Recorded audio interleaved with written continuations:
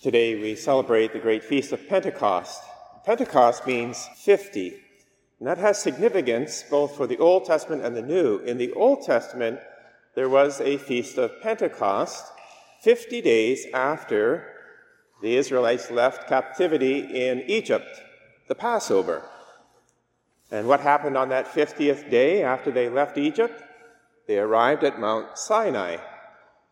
In the midst of a great theophany of fire, storm, and wind, the Lord came down on Mount Sinai in the form of the law, the Ten Commandments. So that was a great gift that brought order into that community of Israel. It was a tremendous gift of God's revelation. So that was the Old Testament feast of Pentecost. Now in the New Testament, 50 days after our escape from captivity to death and sin in the resurrection, we have Pentecost, where in the midst of this great theophany that we heard about in the first reading from Acts chapter 2, wind and flame, the Holy Spirit rushed upon the disciples and the church was born. And a great gift was conferred because the Holy Spirit brought the new covenant, not the old, written on stone tablets, but the new law written in our hearts by the Holy Spirit as prophesied by Ezekiel. So that's the background or context for this great feast. The question is, what does it mean for us today personally in our lives? The answer is found in the Pentecost sequence.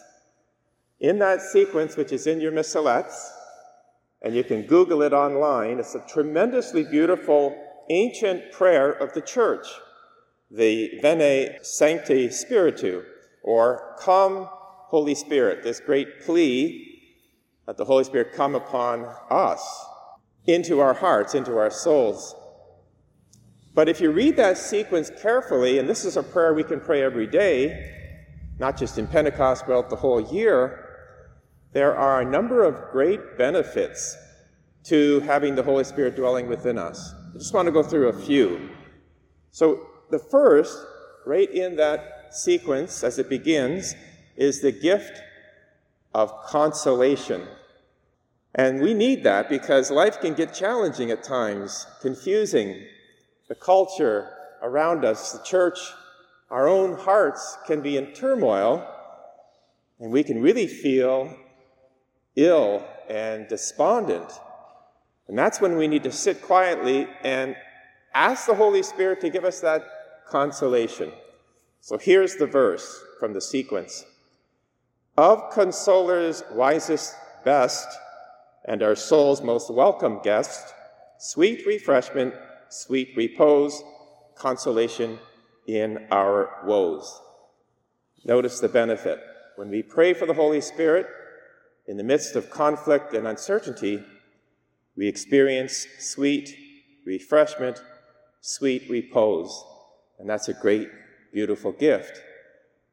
After that prayer to the Holy Spirit, we come away refreshed, peaceful, ready to take on life again and not fall into a deeper kind of depression. Great gift. Secondly, life to the full is the gift of the Holy Spirit. When the Spirit dwells within us, it brings us to greater, deeper, richer, fruitful life. And as St. Irenaeus said, the glory of God is a person fully alive. So here's the verse.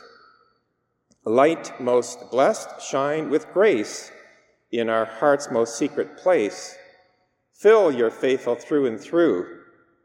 Life without your presence here, life itself would disappear. Nothing thrives apart from you. So again, this great gift of life in the Spirit. St. Paul talks about that in his letter to the Galatians, where he says there's basically two paths we can take.